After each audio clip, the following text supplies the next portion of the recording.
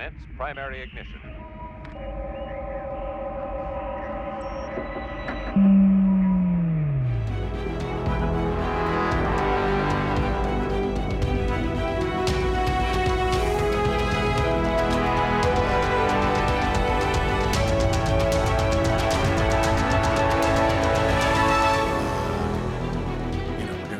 Talk about some things a little off the beaten path, but I think we're gonna have a good time. Chris, are you ready to have a good time? Destroy your computer if you like pure X-Wing content.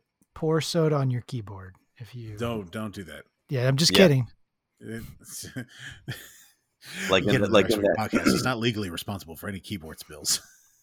Like in Godzilla King of the like in Godzilla versus King Kong, where it's like, how are we going to beat this Mecha Godzilla? And then the Enola Holmes Stranger Things 11 lady just pours some soda on the big, massive computer there. And then that's what helps to beat Mecha Godzilla. Chris. Yes, I had to mention that because it pisses me off. And there's a stupid part in that movie. Chris.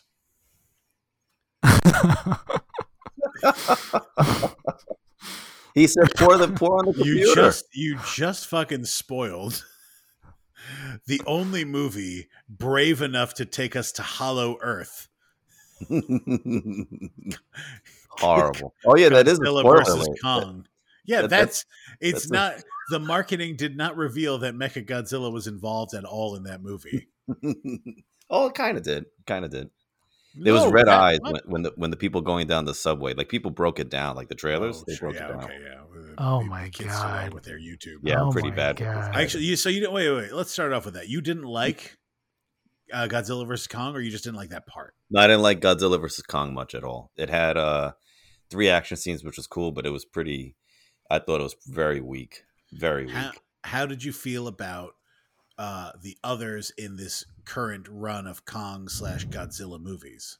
Loved King of the Monsters Godzilla. That was great. Times 1,000. Yes, I'm a big fan of pretty much all of them, honestly.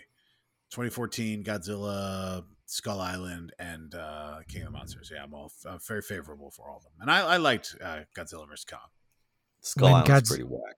When Godzilla vs. Kong came out, my dad texted me about it like every day, just like, we're gonna watch it. One day we're gonna watch this movie. This is the movie, as like a bit, and then when I was home for Christmas, we rented it, and he fell asleep 4 minutes in and missed the whole movie. That's an unbelievable dad move. Yeah, I can only dream to do that to my children. The commitment to the bit is out of control, frankly. That is fun though. But yes, what are we doing on this episode, Pete? Well, Chris, you had the great idea of just talking about sci-fi, I believe, was the sci-fi movies, science TV fiction. Series, We could talk about other stuff though. We're definitely also going to talk about Star Wars a little bit, of course, because I'm ready to argue best Star Wars movie with both of you. I'm ready to throw down, to slap you across the face with a glove or whatever, and get into it. Do like the what is that? The fajita slap, something like that. That's very popular right now. Excuse me, Sam. You know what I'm talking about? The fajita slap. There's no way, Sam. Chris, if I did know what you were talking about, I would pretend I didn't to watch you drown on this, but I really don't. So they have. Tell me what you think it is. So I don't know. It might not be a fajita. Maybe. I think it is a fajita. But like the tortilla thing, like the soft thing that you put all the meat in. Oh, here we go. All right, keep going. So you have they do like the rock paper scissors. You're looking at each other. I do know what you're talking about. I actually do. I think it's tortilla. I don't think it's fajita. It's tortilla. That's what it is. The tortilla. Yeah, I'm looking at Parade magazine. Watch Dwayne Johnson and Kevin Hart hilariously attempt a viral tortilla slap TikTok challenge. Yes. The fun just never ends with these two, says Yasmin Coleman. I watched that. That was great. Yeah, we should do that. Of course you watched this. I love that he's blurbing like a TikTok. Like he's like, it's like Chris, you should host like a Siskel and Ebert type thing for TikTok. That would be so good. The Gene, I tortilla found slap. this TikTok derivative. I give it a 5 tortillas out of 10. So 2 thumbs down. Yeah. So what the fuck is the tortilla? So you're gonna slap me with a tortilla? Oh, so you still don't know what it is. So I don't know. No. okay, so long story short, 2 people will have this competition. One wins, of course, and they will put water in their mouth, full till their mouth is full, holding it in their mouth. They each have a tortilla, and they do rock paper scissors with the other hand, and whoever wins slaps the other person as hard as possible in the face with the tortilla. And then you're trying to hold the water in. So sometimes they laugh, the water spits out. It's pretty funny what happens with people. Chris, I am frequently disappointed with the state of the world. We should open with that. But I think the kids are gonna be all right. I think we're okay. They're going to survive with the tortillas challenge. Well, Sam's going to bring it to They'll be Michigan. nourished with tortillas. They had a horribly funny one where it looks like this guy is doing it with his daughter, who's like a teenager or something, and she's holding in the water, and then he slaps her, I think, but I know she slaps him, and he's like trying to hold it in, and he spits out the water, and then she spits out the water, and she's trying not to, and she bends over, and she's laughing, and she farts, and they were like, "Whoa!" Like on camera, it was pretty funny. Is there meant to be nearby like taco fixins so that after the tortilla slap challenge is completed, you can have a taco? No, we could always add the Sneaky Pete Tortilla Plus challenge. There you go. Welcome to Sneaky Pete's Discount Tortilla Plus factory. Gosh, that sounds awful. Why did you even bring this up? Why did you I don't know. slap me? You- Because we're gonna have a tortilla slap over which Star Wars movie is best. Oh yes, and definitely. And I'll be right. Start with Star Wars. We can start with our stuff. Is there a current? No, favorite? Star Wars You want to first. start with Star Wars? The Wars? You peak with Wars? Oh no, I'm just with the Star Wars, I guess question, or I don't know. You guys, All right. You ready for the Star Wars question of the week? I got the question. You ready? Oh, you have one. Oh, okay, Yeah. good. What is your favorite Star Wars movie? Oh gosh, so we are going there. How did you not see this coming? We talked about it in the pre-show. I'm going with probably the most common answer, but I'm going with The Empire Strikes Back. Wrong. Even though, like, I would say The Last Jedi is probably right behind it. Also wrong. Empire Strikes Back has the romance building, and then it happens between Leia, between Han. It has so many different cool backgrounds. It has a lightsaber fight. This is one of my favorite parts. Darth Vader comes out, faces Luke. Watch the first time he faces him. He's pretty chill. He's calm. He's like, oh yeah, maybe you're not as good. Then the second time he's a little angrier. He's messing around with him, throwing these big things at him. Now this is the part that I love. The third time he comes out to face him, he is furious. And they even use the camera angle to make Luke look even smaller. Vader's going bigger. Vader's swinging angrily. He's breathing faster. That's some badass stuff in The Empire Strikes Back. Keep an eye on that, guys, when you watch it. At what point did they drop Coke on a keyboard to kill Godzilla? I'm confused. Sorry, I wasn't listening very closely. Oh. That was the end of Empire Strikes Back. After Luke gets picked up by the Millennium Falcon, he spills a Coke on the Millennium Falcon's hyperdrive. No, R2D2 does. That's how he gets the motivator fixed. R2D2 would save the day. Yeah. But that part is great in Empire. Like with Vader, I mean, you watch the different times. There's 3 battles where Vader comes out. And then you also have the big "I am your father" thing. Spoiler alert! But like, wow, like the third time Vader comes out to fight, he is furious. He's breathing fast. He is swinging everywhere. I'm telling you, there's like, if you watch the cinema, it's just awesome how it builds up the fight. But yeah, go ahead. That's a good defense. Sam, you have a favorite Star Wars movie? Cloud City 2. Come on. I think it's Last Jedi. Oh, expand on that. I rewatched New Hope recently, and it kind of I'm preempting your answer. I know what it is. Listen, you dirty bastard. No, You it can't. kind of You can't use outside knowledge of me. it kind of knocked. Yeah, I know more about you than you're willing to admit. It knocked the original trilogy. Listen, Empire is great, but I think if I was just going to throw one of them on that I really just love to watch, be Last Jedi. Love Rey, love Kylo. Crazy hang Kids. on, that's a different framing of the question. Yeah, but you said favorite. If the question was best, I'd probably say Empire, because there's some stuff in Last Jedi that is weird, but I've become more fond of the weirdness as time goes on, because I find it idiosyncratic and familiar, and thus it doesn't. I know I talk to some people. Yeah, we don't have to go into the divisiveness, but people really get derailed by like small things in my mind. Yeah, it's huge, and it's huge. like. But let me ask you something real quick, Sam. Now, is it because? Do you think? Because what you're saying is, I feel the same way. I actually watch and put on The Last Jedi more than any other Star Wars movie at the moment. I've put on Rogue Squadron pretty often, also, but I put TLJ on a lot. Rogue One, right? Rogue One, yeah, Rogue One. Sorry, but is it because you think it's fresher, quote unquote, as in like Empire came out in '80s, whatever, '79 maybe?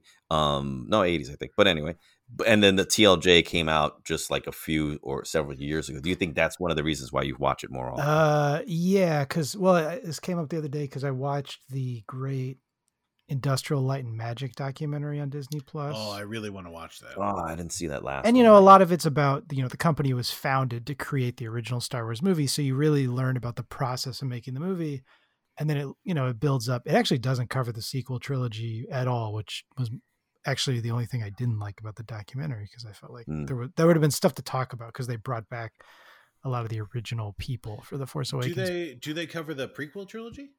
Yes, but also not to an extent that, okay. I mean, certainly not to the extent that the behind the scenes for the prequel trilogy DVDs, which are extensive. Yes. I've watched the Phantom Menace behind the scenes. Yeah, the prequel trilogy behind the scenes stuff, which anyone should watch because it's fascinating, does not sugarcoat anything the way the Disney behind the scenes stuff does. But interestingly, when you have in the Light and Magic, they talk to John Knoll, shout out to Ann Arbor boy, who was, supervisor for the special effects on the prequels, and, joined ILM, I guess, after Return of the Jedi. And he kind of disavows the prequels in the documentary. I don't want to put words in his mouth, but he basically is like, yeah, George, I would tell George that something wasn't a good idea, and that would, he'd just say, we'll figure it out. And so it's like, anyway, but to make a long story short, I rewatched A New Hope and Force Awakens. Those are the most recent Star Wars movies I've watched in light of that documentary. And I kind of had this weird dissociative experience watching A New Hope, where I kind of, for the first time in my life, was able to watch it for the first time since I was like 3, watch it outside the context of Empire Strikes Back, where I just imagined myself seeing this as a movie as an adult that doesn't have this amazing sequel that. Yeah. Okay. And it just kind of seemed like, simpler and hokier. And I was kind of watching for the special effects, which is kind of hard to do with the special editions. Yeah. But, so yeah, I didn't have the total rose tinted glasses view of it. Mm-hmm. I'm not going to knock Star Wars. It's obviously I'm here doing a podcast about a board game based on Star Wars. So clearly it's a movie that's influenced my life, but right. I think just pound for pound, like, yeah, I think Chris is right that, so I'm a guy who loves CGI. I think, Chris and I always agree about movies. I love CGI, like, and I hate the way it's like, people like just think CGI ruins movies. Very simplistic. Because I was rewatching The Force Awakens, and I was thinking how good the Millennium Falcon looked. All the CG shots. Bad CGI definitely takes away from a movie, especially today. Mm-hmm. Today, you can tell when a CGI movie is like done cheaply, and they don't give the visual effects artists the time and like financial backing and like support to make great art. Like, you can tell in a finished product. But I again, I would definitely say that the sequel trilogy did provide them the resources and the money to do it appropriately, right? So Yeah, you and get really good CGI, and honestly, prequel trilogy has aged poorly, especially like Phantom Menace, but at the time it was groundbreaking, and it was not a lack of time given to that allowed that was like why it's aged poorly. It's just lack of technology. as a side note, I will Yeah. disagree with you a little bit. I think Phantom Okay. Menace has maybe aged the best of the three from an effects standpoint because they were Really? still limited by what they could do because they hadn't developed a digital camera yet. So a lot of the computer effects, because they had to make them look good in the film camera, like they just look more natural. But then starting in Clones, because everything's digital, George just thinks I can do everything digitally. So there's no restraint and there's no attempt to make it work in the camera. And so you get my problem, my Phantom Menace problem, the thing that stands out to me the most is that the droids and like the Gungans are all like 2 or 3 shades lighter in every scene they're in than the rest of the. It's like weird blue screen almost. yeah, well Like, the textures yeah, aren't very good. right, Or I mean they're not, they're just old. And then right, yeah. It's not. They're not bad. They're just aged. the Gungan battle is the thing that really looks bad. That's what I'm talking about. Yeah, Yeah, yeah. That's But when it's like battle droids on the donut ship in the beginning, that stuff actually holds up really well. They seem because, okay. Yeah. Yeah, that's because a it's keen. Yeah, sorry. Go ahead. No, no, no. Droidicas, especially, I think in that opening scene, look really great. I want to hear Pete's answer, but then just keep in mind, I have a great quick side question when you're done. Sure. Now, my answer's already been spoiled because Sam knows me so well that my favorite Star Wars movie is Star Wars, right? It's just is A New Hope, right? A New Hope. And part of the fact is that none of us, Chris maybe notwithstanding. Chris, what year were you born? Did you see Star Wars in the theater? My mother said she took me. I don't remember. Okay, but yeah. Well, so a friend of mine I used to work at my old job with, he was just old enough that he was like 5 years old when he saw Star Wars the first time in the theater in '77, right? So, and I don't think you guys are the same age. Obviously, you're younger than he is, but like, he's not an old dude to me, and so I thought you guys might be similar-ish, so I wasn't sure, but I did not see Star Wars growing up until the special edition came out, and my dad took me to the movie theater to see it. So I had never heard of Star Wars. And then in 1997, we went to the movie theater and I saw Star Wars, right? And it like fucking destroyed my mind. I was 9 years old.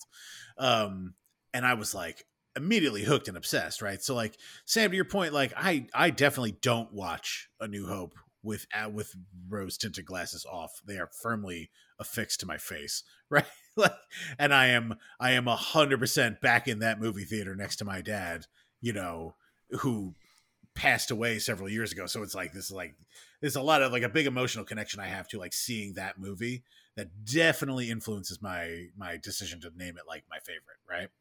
But and it's the template, so it's like hard to knock the template. It's like being like the Odyssey sucks, it's like yeah.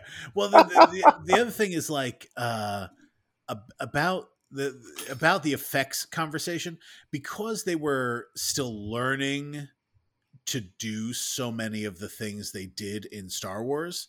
There was how do I phrase this properly? There's like a limitation in like what they go for that I think aids the movie, right? Mm-hmm. Like comparatively, the Death Star battle, even compared to 2 movies later, even compared to the Death Star 2 battle, the Death Star 1 battle is simpler. Like the Battle of Yavin is like a simpler shot, like set of effects, and it lets you imagine more, and it lets you like see more almost, right? Because you have more just steady straight on shots of like ships slowly waving as they go over the thing, and stuff blowing up nicely, right? Sorry about that. That's outside. I should close the window. Go ahead. Keep going.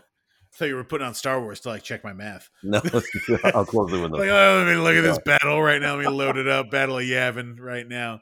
Yeah. So like, and things like, I love the old special edition VHS had a second VHS where it was kind of a little bit of behind the scenes thing, where they would talk about all kinds of stuff like, the speeder, they like put Vaseline over the lens so you wouldn't see the wheels, right?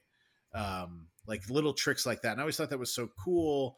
And I don't like, it doesn't stand out to me as like poorly aged special effects. They stand out to me just as like really they still like inspire awe in me, but it's a huge part of that is nostalgia. Like I will And freely admit. they still, to this day, I mean, they still haven't the sound effects, what they did to make the sounds for all these different things, like that was beyond amazing. And today they still haven't like matched that some movies. So I mean, God bless. There's nothing wrong with the original. Where the the lightsaber ignition sound is, right? You know what the original sound is? I forgot. I used to know all of this stuff, but I forgot. It's George Lucas farting into a glass bottle sped up 10,000 times. No. Like, oh, cool.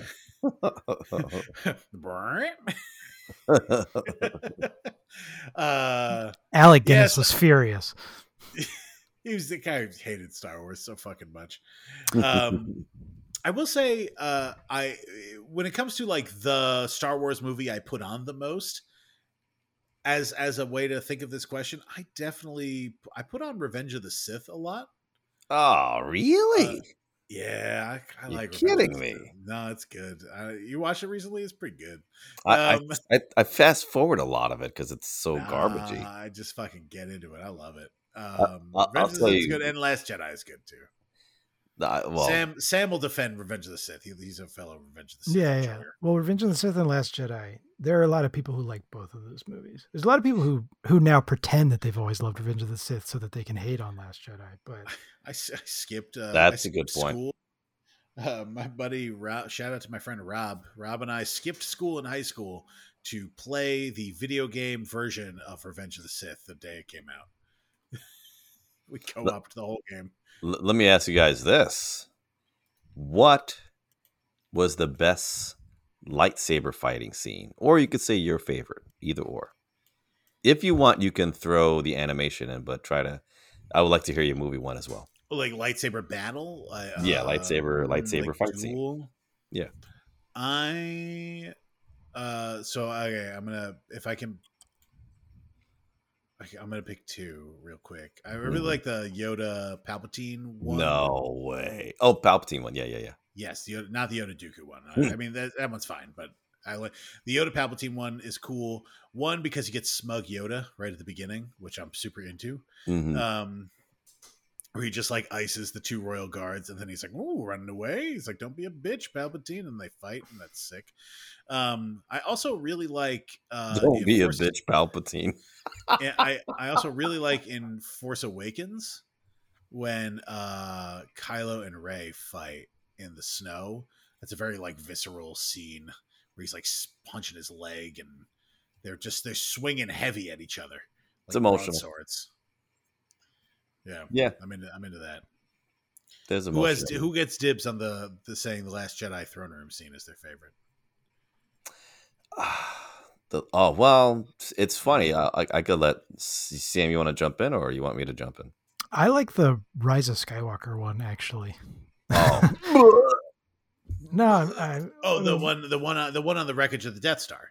Yes, on with the water? Rey and Kylo. Yeah, Rey and Kylo. I like it. Right I like before it. Kylo I like it for redeems, two yeah. reasons, which is that the prequel lightsaber scenes I have mixed feelings about. They're very dancey. They're very they're over choreographed, Yeah. and the Rey Kylo fight in Rise of Skywalker is kind of an extension of their conversation where Rey's just like whacking at him and Kylo's just parrying and trying to be like, stop, please stop. And so there's more characterization in that fight than I think in a lot of them. And then also they don't do music right away. I like that they just do the sound, like the hissing for a while. mm-hmm. I think, I don't want to Rise of disduel the Skywalker- fates, but some of the lightsaber music is very melodramatic. Rise of Skywalker has a lot going for it visually. So much so that I give you that. one of maybe my most watched videos on YouTube still, even post seeing the movie and not really liking the movie that much, is the Rise of Skywalker like final trailer. It's just it was super good use of the theme of like just the main Star Wars theme, and there's like an edit to it too. Like it's what do they call it? An arrangement. It's an arrangement of that theme, and it's just all those scenes cut together are just so nice, and you get really good Mark Hamill voiceover, about like the destiny of the Jedi, and it's like it's good shit. It's a really good trailer. Trailers are great. J.J. Abrams knows what to do with the trailers too. He's fantastic at that. I know. I think unless you said, and I apologize, you said there was 2 that you had, Pete. Or no, Yeah, well, I had Force Awakens, Rey, Kylo, and I had Yoda and Sidious. Oh, Yoda and Sidious. So, Yeah. Force Awakens with Rey. Oh yeah, because you said. So I find it interesting. Both you picked 2 that have kind of like a little emotional gravitas to it, which I didn't do that at all. Well, because it's not like it's because it's a whole package. If I wanted to just watch like a visual flair, I could watch a scene out of context. But I like both of those scenes in context. Mm-hmm. For me, it's it's between 2, but well, it's yeah, these 2 are my favorite. But if I named one, I just love the Phantom Menace one, man. With that's with Darth Maul. This is where we insert that Dave Filoni clip where he talks about. He's like, "Well, the song is Duel of the Fates, but they're actually dueling for." I didn't know I'd get a big sigh, Sam, but I thought I'd get a reaction. It's we got to do something about what an exhausting day on the internet that was when people were like, "Oh my God, Dave Filoni understands Star Wars the best," and I'm like, "He understands Star Wars the best by watching the movie." also, just like. He's like, George explained this to me. It's like, well, sorry, Dave. Most of us didn't like get to talk to the director after the movie to figure out the like subtext that's not even in the movie, Oh yeah, but what he spends so much time like talking about is the text of the movie. I guess, but also like, in a better movie, that would have been more obvious. Like here's my punch up for Phantom Menace. It's entirely based on what Dave Filoni said. On Tatooine, Darth Maul kidnaps Anakin. There you go. Now it's a real duel of the fates. Right now you're dueling. Yeah, it sounded. Girl, that's a great score, but it's just. I mean, he looks so evil. Number 2 is the double saber, and then like I just and I know it's not a long clip, but I love that part. Like right after he kills Qui-Gon, he the shield opens, like Obi-Wan's like getting pumped, like as if you go to like the gym, he's jumping up a little bit, and that is just super fast. And then he does that backwards block with the saber, then forward. I love that stuff, man. The shield gate thing is great. Yeah, and it's like I really like the. Go ahead, Sam. No, I was just gonna say it's one of the best Star Wars moments ever, and it's in one of the worst Star Wars movies ever. Yeah. That's a good point. I really liked the start of that fight too, when they're first fighting in the doorway, and they're both just going like the choreography there is you were saying, Chris, that some of the one of you was saying some of the prequels are very dancey, right? Some of them are very over choreographed. I don't find that to be the case, at least with the opening of the Phantom Menace Duel of the Fates.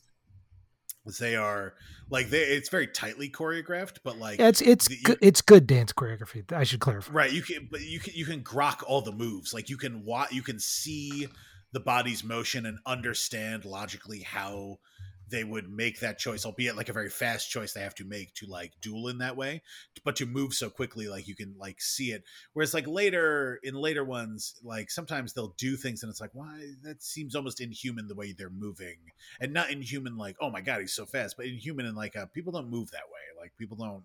That's not a thing. Right. It's not an efficient way to block. You're right. Yeah. Well, now we've got the thing in Star Wars.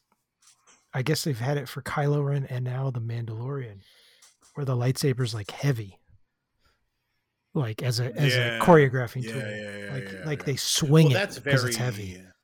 That's very Empire Strikes Back. That's very Yeah. the way Luke they fight is swinging very it. broadsword style. Yeah. Right, they swing it like big medieval sword versus a much faster pace. Which, like, if you think about it, like in world logic, it should be faster pace because they should weigh nothing, right? Well, the dark Yeah, but saber. the If dark you saber is don't, like if you don't it's like believe in it or something. if you're not the Were you true going by Mando commando. outside of the dark saber? You're going by is the Ahsoka saber scenes? Does she seem like she's holding that pretty heavy or no? Oh no, Well, like the no, she's still Rosario very quick. Dawson stuff. Yeah, she's still very fast. She's got the Yeah. Shoto lightsabers. They're meant to be like the samurai Yeah.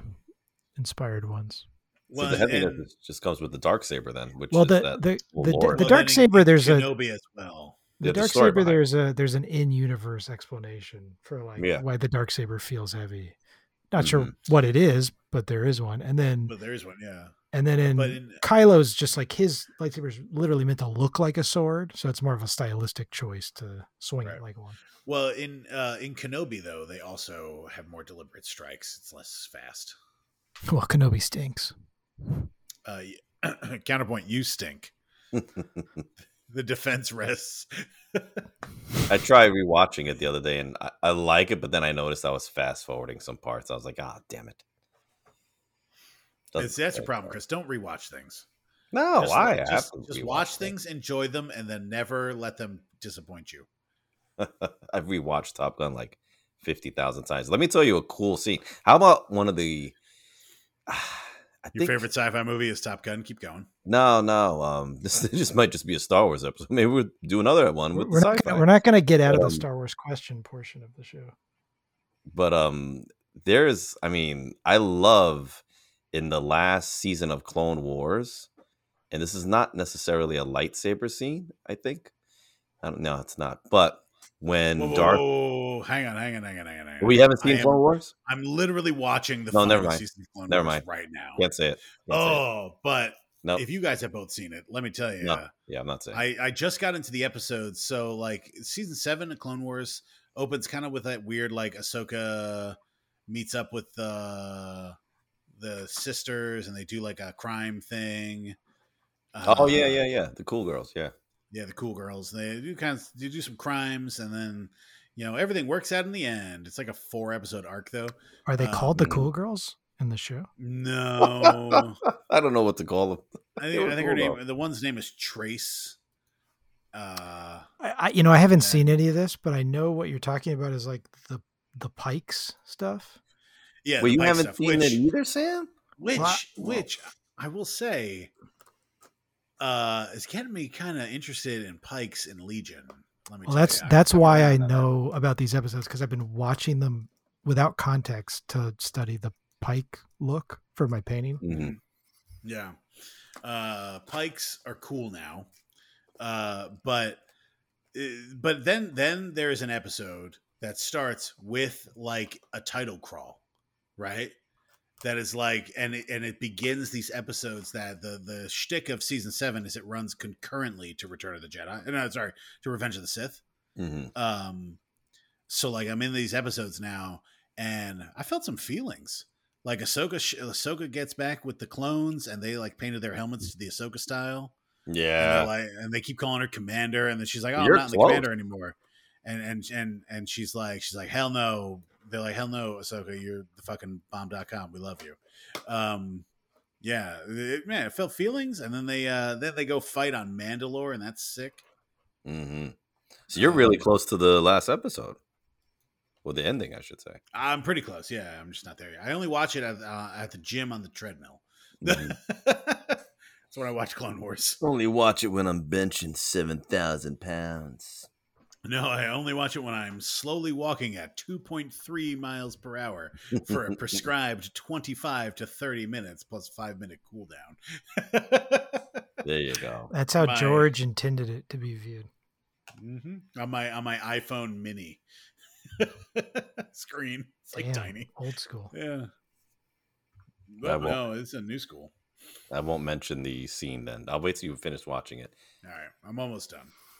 But yeah, Clone Wars is Clone Wars. On the whole, I think I like Clone Wars, despite my Dave Filoni slander. Um, yeah, Yeah, Dave's all I right think with me. yeah, I yeah. just, it bums me out It's that he's like, I just want a sequel, Dave Filoni. You know what I mean? right. Yeah, the fact that he is like it also was like a little bit. He's like the Star Wars saint, like he can do no wrong in like the super Yeah. fans eye, and I'm like, that is not the way to look to like that's not the way to consider creative works, and it's not the way to consider a creator, right? Like he is a wonderful creative talent. He absolutely is passionate about Star Wars, and to your point, Sam, he's way more passionate about that prequel era, right? Because like Clone Wars is his baby, right? And like, but he's got his favorite characters, and like Ahsoka's a great character, but sometimes you get a lot of Ahsoka there because he really fucking loves Ahsoka, and he really fucking loves the a Mandalorian. good female character, unlike Rey. No, they're both good. Well, All it's just like apples to bowling balls here. right. Yeah. They're like, oh, we didn't get any time to establish ourselves with Ray. I'm like, we didn't get a fucking time to establish ourselves with Luke either. They're like, Ray was too good at stuff right away, and I'm like, Luke faced down Darth Vader like 15 minutes after learning about the Force, right? Yeah, it's all silly. Fucking held his own, no problem. Yeah, get real, Just Chris. because Ray didn't spend the first hour of the movie bitching and moaning about going to the gas station for a fucking empanada doesn't mean she's less than Luke. All right, Whatever. Chris, Star Trek Sorry, shows, Power rank them. Converters. Oh, we're talking Trek. let me get my controversial Trek opinions out of the way first. All right. Go for it. I rewatched, Chris, buckle up. I rewatched something. I rewatched Star Trek Into Darkness. The movie, okay. And I think I like it, guys. I think I like the Kelvin timeline, and I haven't seen Beyond yet, but a Star Trek source I trust says it's good. Beyond, it wasn't awful. But people like Beyond as a repudiation of Into Darkness. So Yeah. The same source also said Into Darkness was good, and I was right. So I feel like I liked Into Darkness when it came out, but I didn't know anything about Star Trek. And now that I am a Star Trek fan, I don't like it anymore. Thank you very much. Mic drop right there. People that are fans, unlike Pete, who doesn't know what he's talking about, people that are fans that watch Into Darkness and know the lore of Khan will not like Into Darkness. Hang on, but the lore of Khan doesn't exist in the Kelvin timeline. It's different lore. It's a different the time. It's been shifted. Different timeline. It's Khan. First of all, you shouldn't have done it. First of all, recasting iconic character as a white guy, can't do that. Yes, that's true. Secondly, it's not the lore that I object to. It's because I don't really care if they, reset the canon in their own little sandbox. But, this isn't even an Into Darkness complaint. It's just like, I feel like a lot of the Star Trek movies, even the, non-JJ. Even the prime timeline. Yeah, even the prime timeline. Are just like a very un-Star Trek in an attempt to be cinematic. Like, there's no confidence that a truly Trekkie story can survive on the big screen, which, with the exception of the motion picture. Yeah, because that's First Contact also had those criticisms, right? It was too actiony. Yeah, it's not even just that it's too actiony. It's there's a certain, like, I don't know. I'm gonna contradict this by talking about Deep Space Nine, but there's a certain, like, optimism, pro-humanist approach that I feel like there's got to be a baseline, and also just, like, to me the human Vulcan contrast is so much the basis of Star Trek, and Into Darkness violates it pretty by doing what J.J. Abrams, I'm sure, thought was a clever reversal of the Spock and Kirk roles from Ugh, Wrath of Khan. like But- that's a Oh, big right, reason. yeah. Deep. But Like that's but it on puts top it of puts that. it puts Spock in a position where he's like punching a guy and screaming, and you're like, and there's already a little bit of that in the first Kelvin movie where Spock loses his cool. I mean, but Well, you they know, definitely. I mean, the Kelvin movies really lean into Spock being half human and exploring his humanness, right? I'll And like, I'll plug Strange New Worlds because I think they do it in a different way. sure, I'm ready to watch Strange New Worlds. I haven't watched it yet, but I'd like to. I'm still working my way through Deep Space Nine. Just watched hell of a two-parter.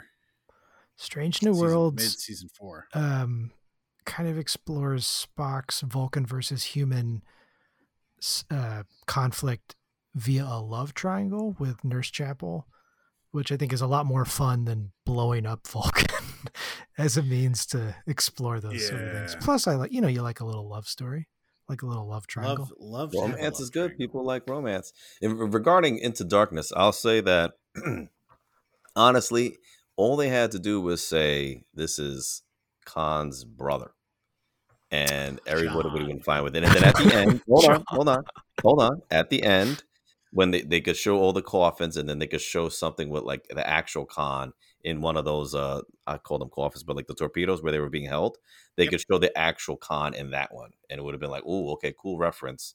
This is his brother. He's supposed to be smart, or this is his cousin, whatever the fuck you want to say. But somebody like related to Khan, but not the actual Khan. Then I think people would have been a little better with it. But then they even went over the top with redoing that scene, which was nowhere near remotely as good.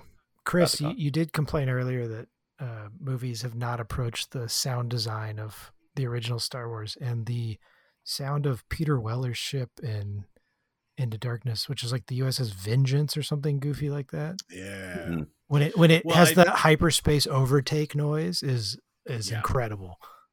Yeah. That's a very cool scene. And it's also a little bit, I wonder if, I don't know if they get into this more and beyond, but like the idea that the Romulan, like the Nero's ship coming back and being such a violent threat to a young Federation spurned them on this path of leaning more into weapons development and fear, and like a more aggressive Federation is really interesting to me, in the way that there's a TNG crossover episode, the Enterprise of Yesterday or something like that, where they Yesterday's Enterprise, please show some respect. Sorry. Where basically where they run into the Enterprise C, right? From like another dimension where they are much more like a warfaring Federation, right?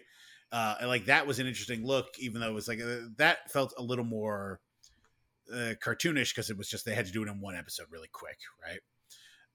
Well, that's the greatest episode of Star Trek ever. It had they brought back Tasha Yar, and they were like, here's what she would be like in this area, and this moment where she's like, she could come back to, like, she could come to the prime timeline, right? And it was like, and survive, right, and not go down with her ship, right? And yeah, well, that was cool. And it's kind of an extension of that, though, in the Kelvin timeline. Evil Admiral's a classic Trek trope, and a good one. I just watched a two-parter of DS9 with an Evil Admiral. Yeah, well, literally just watched the one where they kind of introduced the Cardassian Federation relationship in Next Generation, where I can't remember the name of it.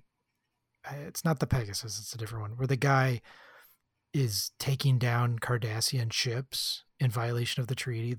It's actually an evil captain role episode because Picard and have equal rank, which causes a lot of interesting problems. Right.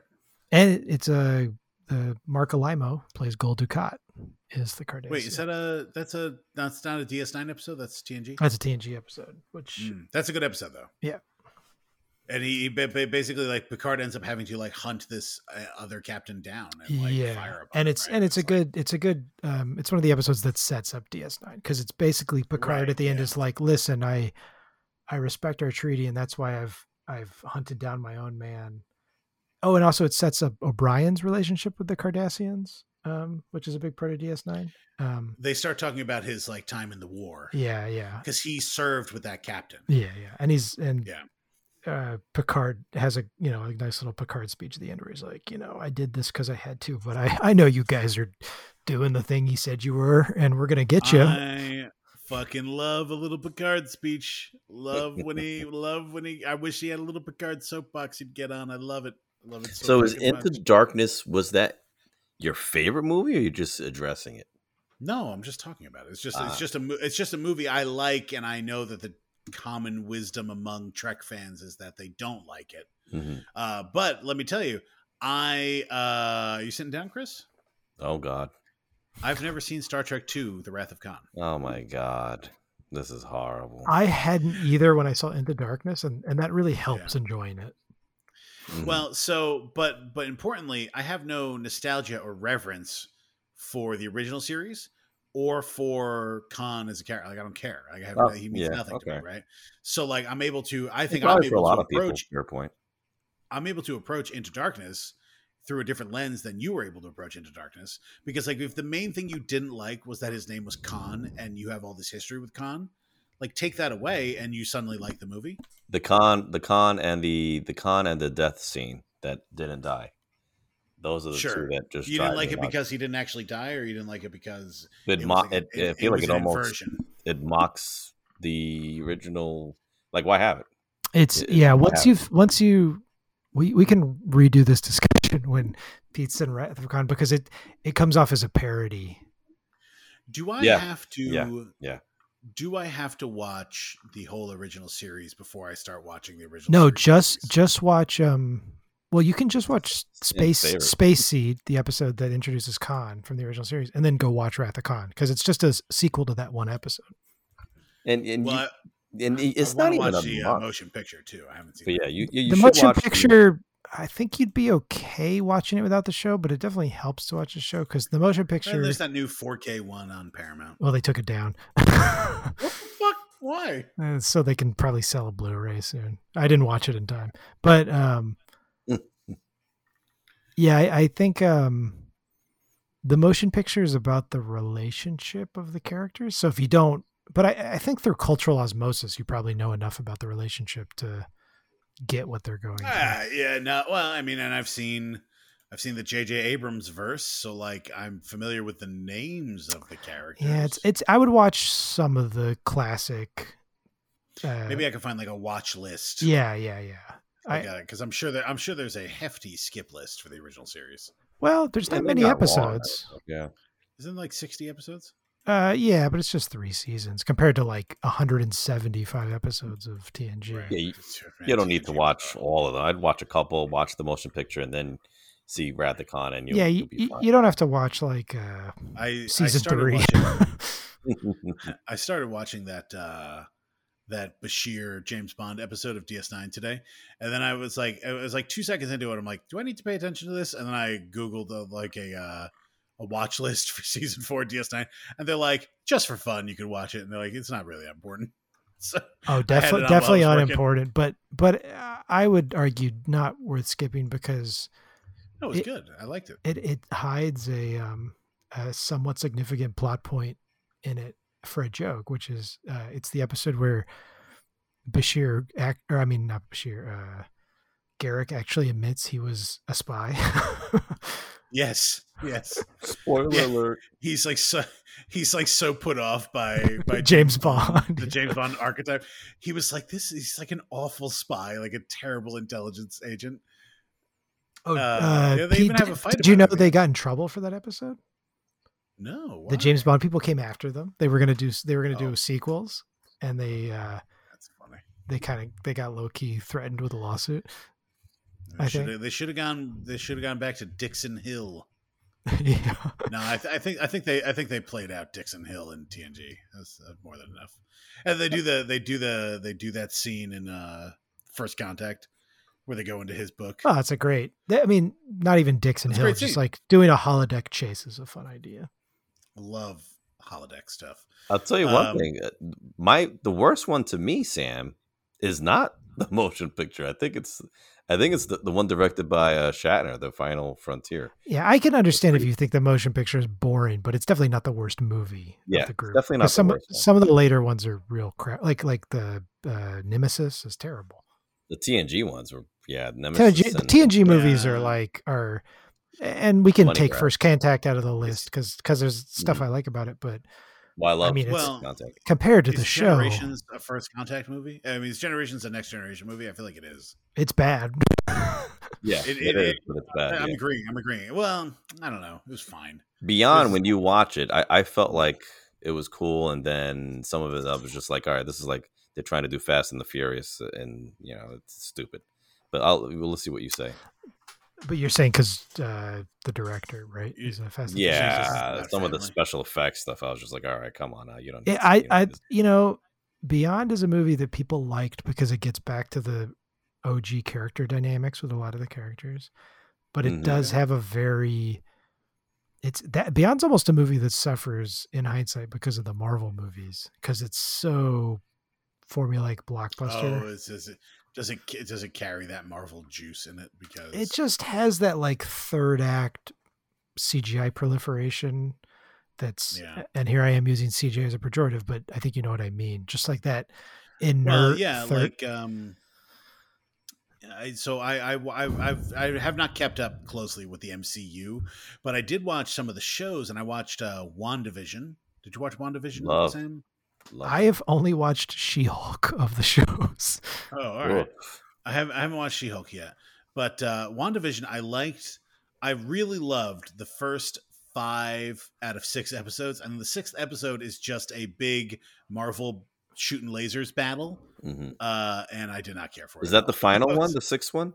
I don't remember. It was the last one, the one where they have the big witch battle, and then Vision fights himself.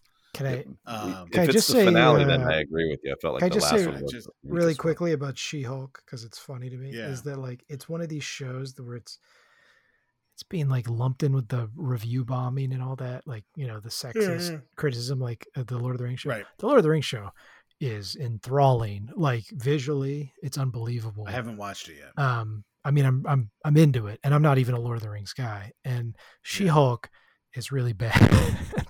Bad CGI. Well, the CGI is distracting in a very upsetting way, and I also think the show is just terrible, because they're doing they're trying to do like Harvey Birdman for the MCU, which I would love, but they're not really pulling it off. I'm gonna keep watching it because I'm just kind of fascinated by that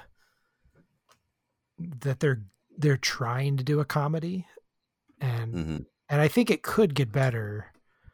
And I do think a lot of the criticism is just like nonsense, but also I think it's so hard to talk about this stuff now, because it's like I have to disclaim I hate it because it's bad, not because I hate women. It's like right. No, we know you love women. It's fine. Noted woman fan. Yes, noted. Sam is pro estrogen. Well, it's like people. There's a post-credit scene where it's like she dances with Megan Thee Stallion, and people were like, "Look what's happened to the MCU," and it's like, God, can you imagine being precious about the like seriousness of the MCU? MCU went woke. Well, also just like the idea that the MCU was like this Zack Snyder-esque. Oh man, I like Zack Snyder. I'm also a Snyder defender, but big Zaddy fan. Come on, this is a Zaddy. We're Zads, but then the idea that the MCU was ever not just like bad jokes. You know what I mean? Like the MCU was so serious until there was twerking. Yes, they forget. It's still a comic book. It's still a comic book. But MCU like quippy dialogue, like Joss Whedon stuff is the template here. It's not like the first Iron Man has Robert Downey Jr.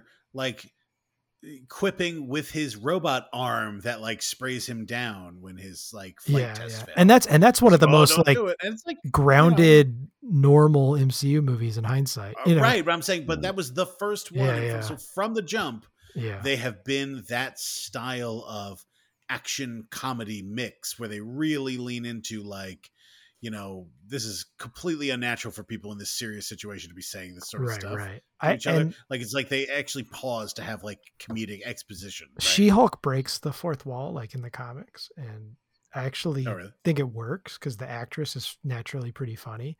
She's good. Yeah. It's just the other stuff. Also, Well, the CGI just does not work as a special effect for me on like a my mind is rejecting it level. Oh, sure. I feel like I've gotten finally mostly past the CGI, but then sometimes it's exactly what you said. I'm like, man, the CGI sucks in her. But I actually enjoyed the show.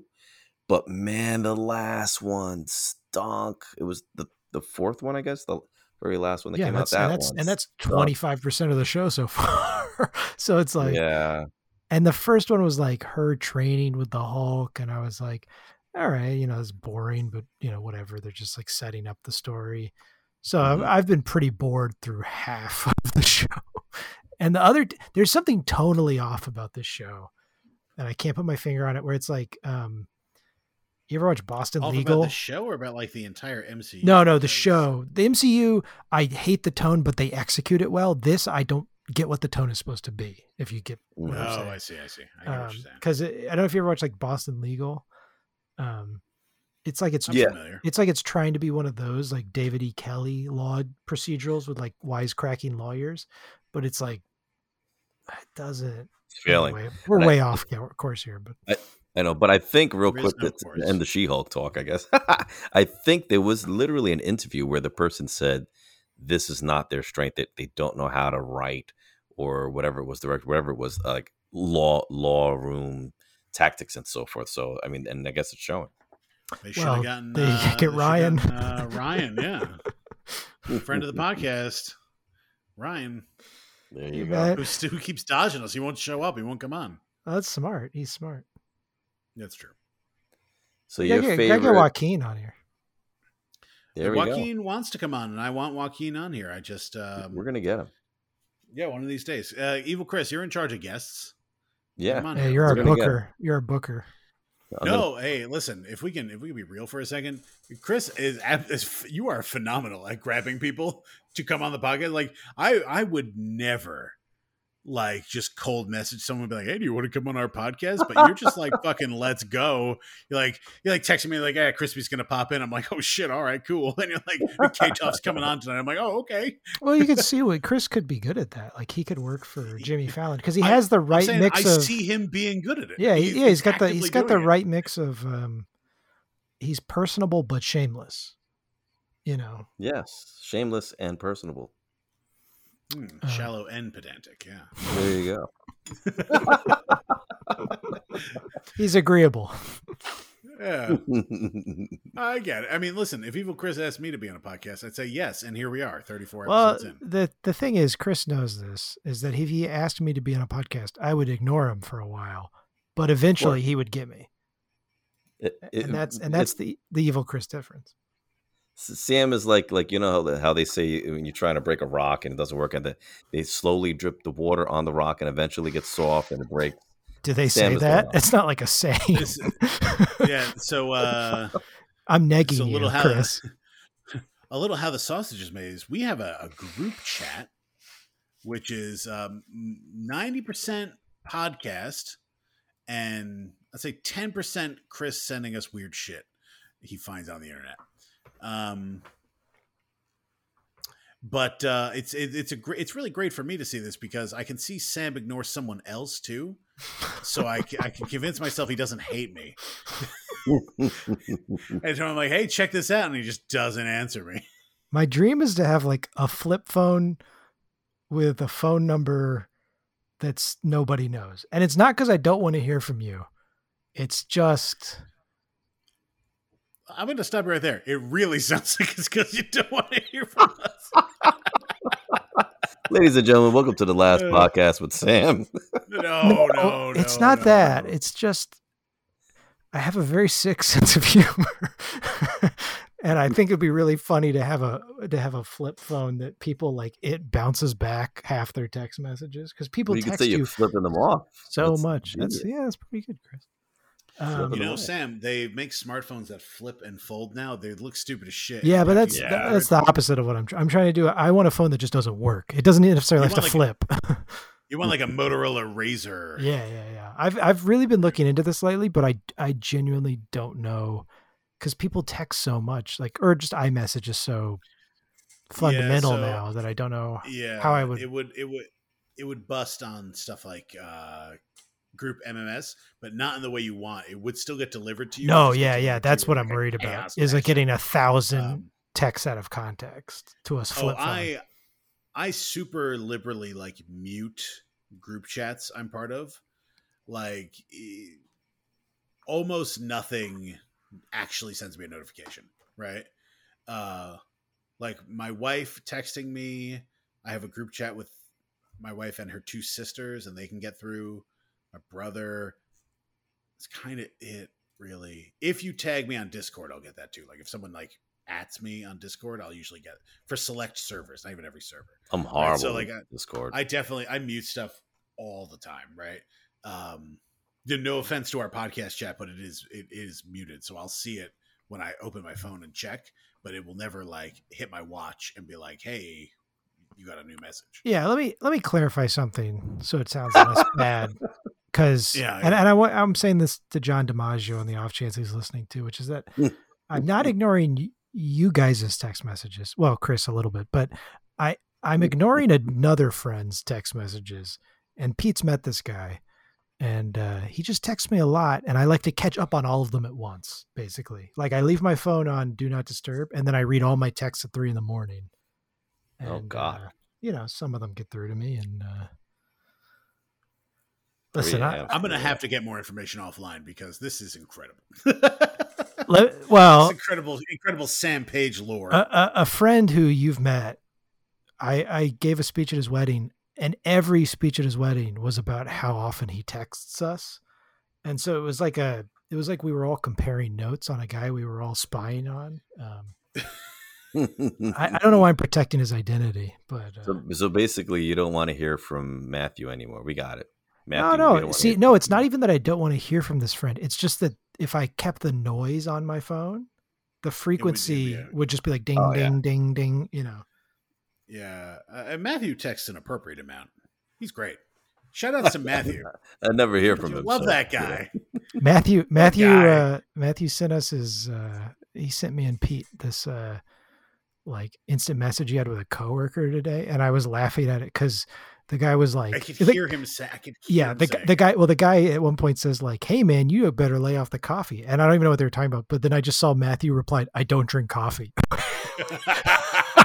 which is incredible. Such a Matthew. and he knows exactly.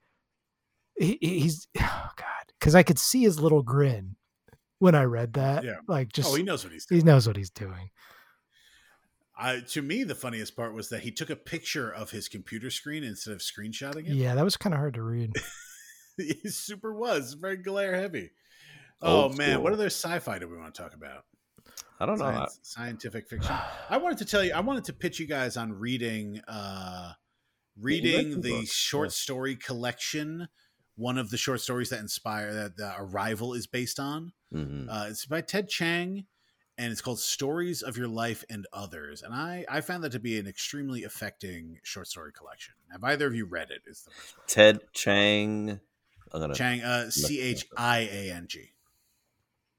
I mean, I haven't read it, but I'm writing this down that way I know. No, I know. I was telling you how to spell it, so you're writing it correctly. Sam, have you read any of these? Or I have read the not. short story that Arrival's based on? I was reading. I know what you're talking about because I love the movie. Yeah. And it's a Denis Villeneuve movie, right? Or Villeneuve. Yes. Sorry, I fucked his name up totally. You mean Denis Villeneuve? Denny. Yeah, I said Villeneuve. I tried to make him not Quebec. Put a suave tone on that. Villeneuve or something like that. I apologize to Denis. Denny's one of our followers. You just pissed him off. It's true. We do have a small listenership in Canada. Well, I apologize to them too. Go Habs, go! To all Canadians, yeah, me too. frequently. So this is the official Yaxby apology to Canada segment. Um, Not to Sorry. be mistaken for the browser thing, whatever. Yeah, I've been reading a different collection of sci-fi stories by oh god, I'm gonna botch another French sounding name. Ursula K. Le Guin. Oh, Le Guin. Yeah, Yeah. Le What's Guin. what? Yeah. I mean, I've always said Ursula K. Le Guin. Yeah. What? Yeah, What are you reading by her? I just finished the what's that? Her Left Hand of Darkness. Yeah, which I yeah, think is yeah, her yeah. most famous novel, and now I have Yes. the what are these called? One of them's on my desk. These Library of America editions with the black covers with the red stripe of a bunch of her stories that are also set in that universe. So yeah, these stories are very Star Trek influenced, and then subsequently influenced future Star Trek. So there's kind of a circular relationship. I don't know. Have you is the only short story I've read by her is The Ones Who Walk from Omelas. Have you? Is that in that collection? Have you read that? Maybe I haven't read that one yet. But. Yeah, it's very short, and it's very like she's a thinker. She makes you think. You see.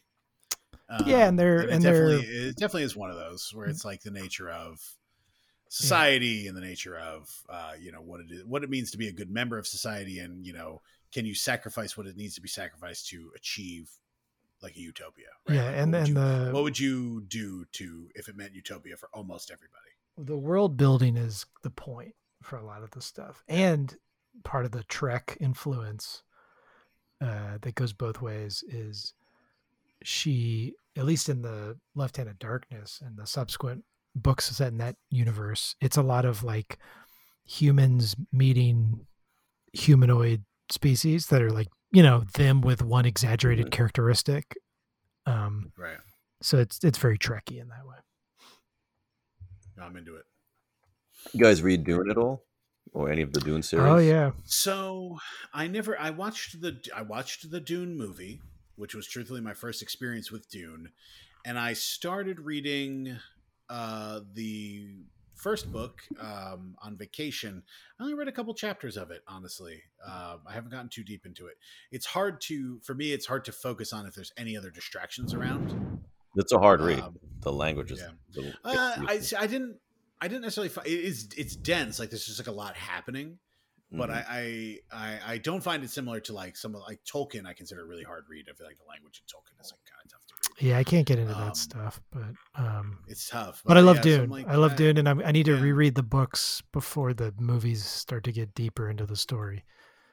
Yeah, I only read the first one. I never read the other ones, but I loved it. And then I never liked the first movie that came out. I never liked the TV series that came out. And then when I heard this guy was doing the recent movie, I went bonkers, and I just loved it. You did see that latest movie and you liked it?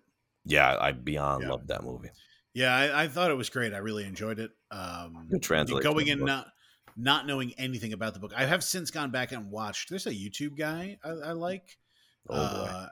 Alt Shift X, I think his handle is. Have you seen anything by him, Sam? That sounds familiar.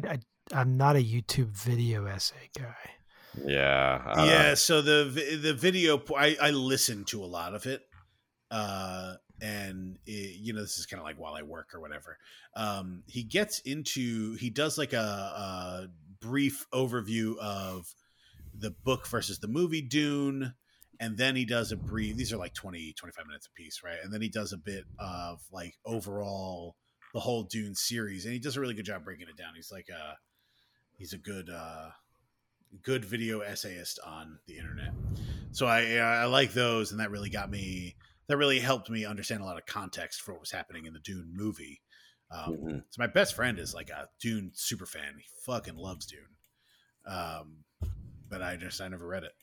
And I think I didn't read the other ones also because I kept hearing from other people that the first one was the best one. I was like, all right, let me just, I'm good. You mean the Dune books? Out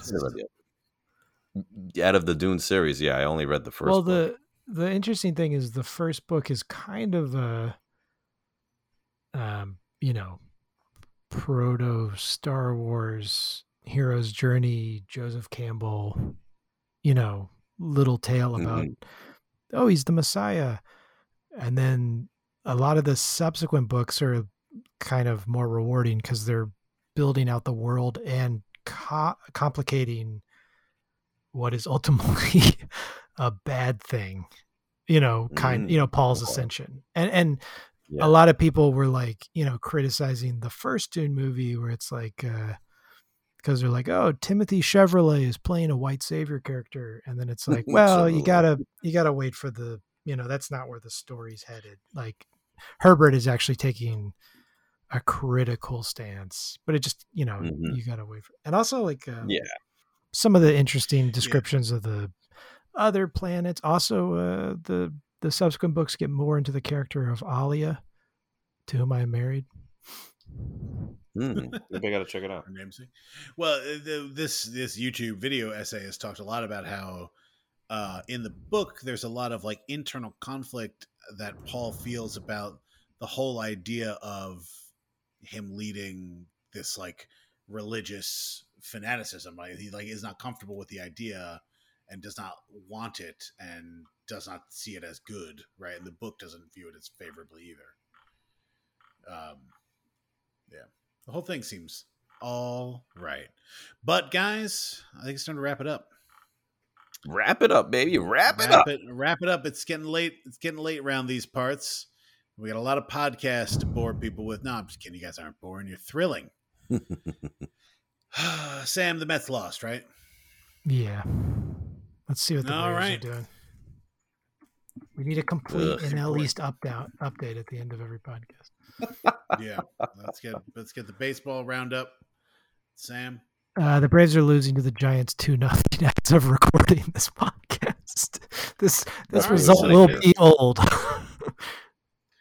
This could be important for us. All right. This has been yet another Sci-Fi Rambling podcast. I am your host every week, Pete Lambro, joined by Chris Daniel and Sam Page. Thanks, guys, for coming on. I had a great time, and I hope you did too. And we will see you next week.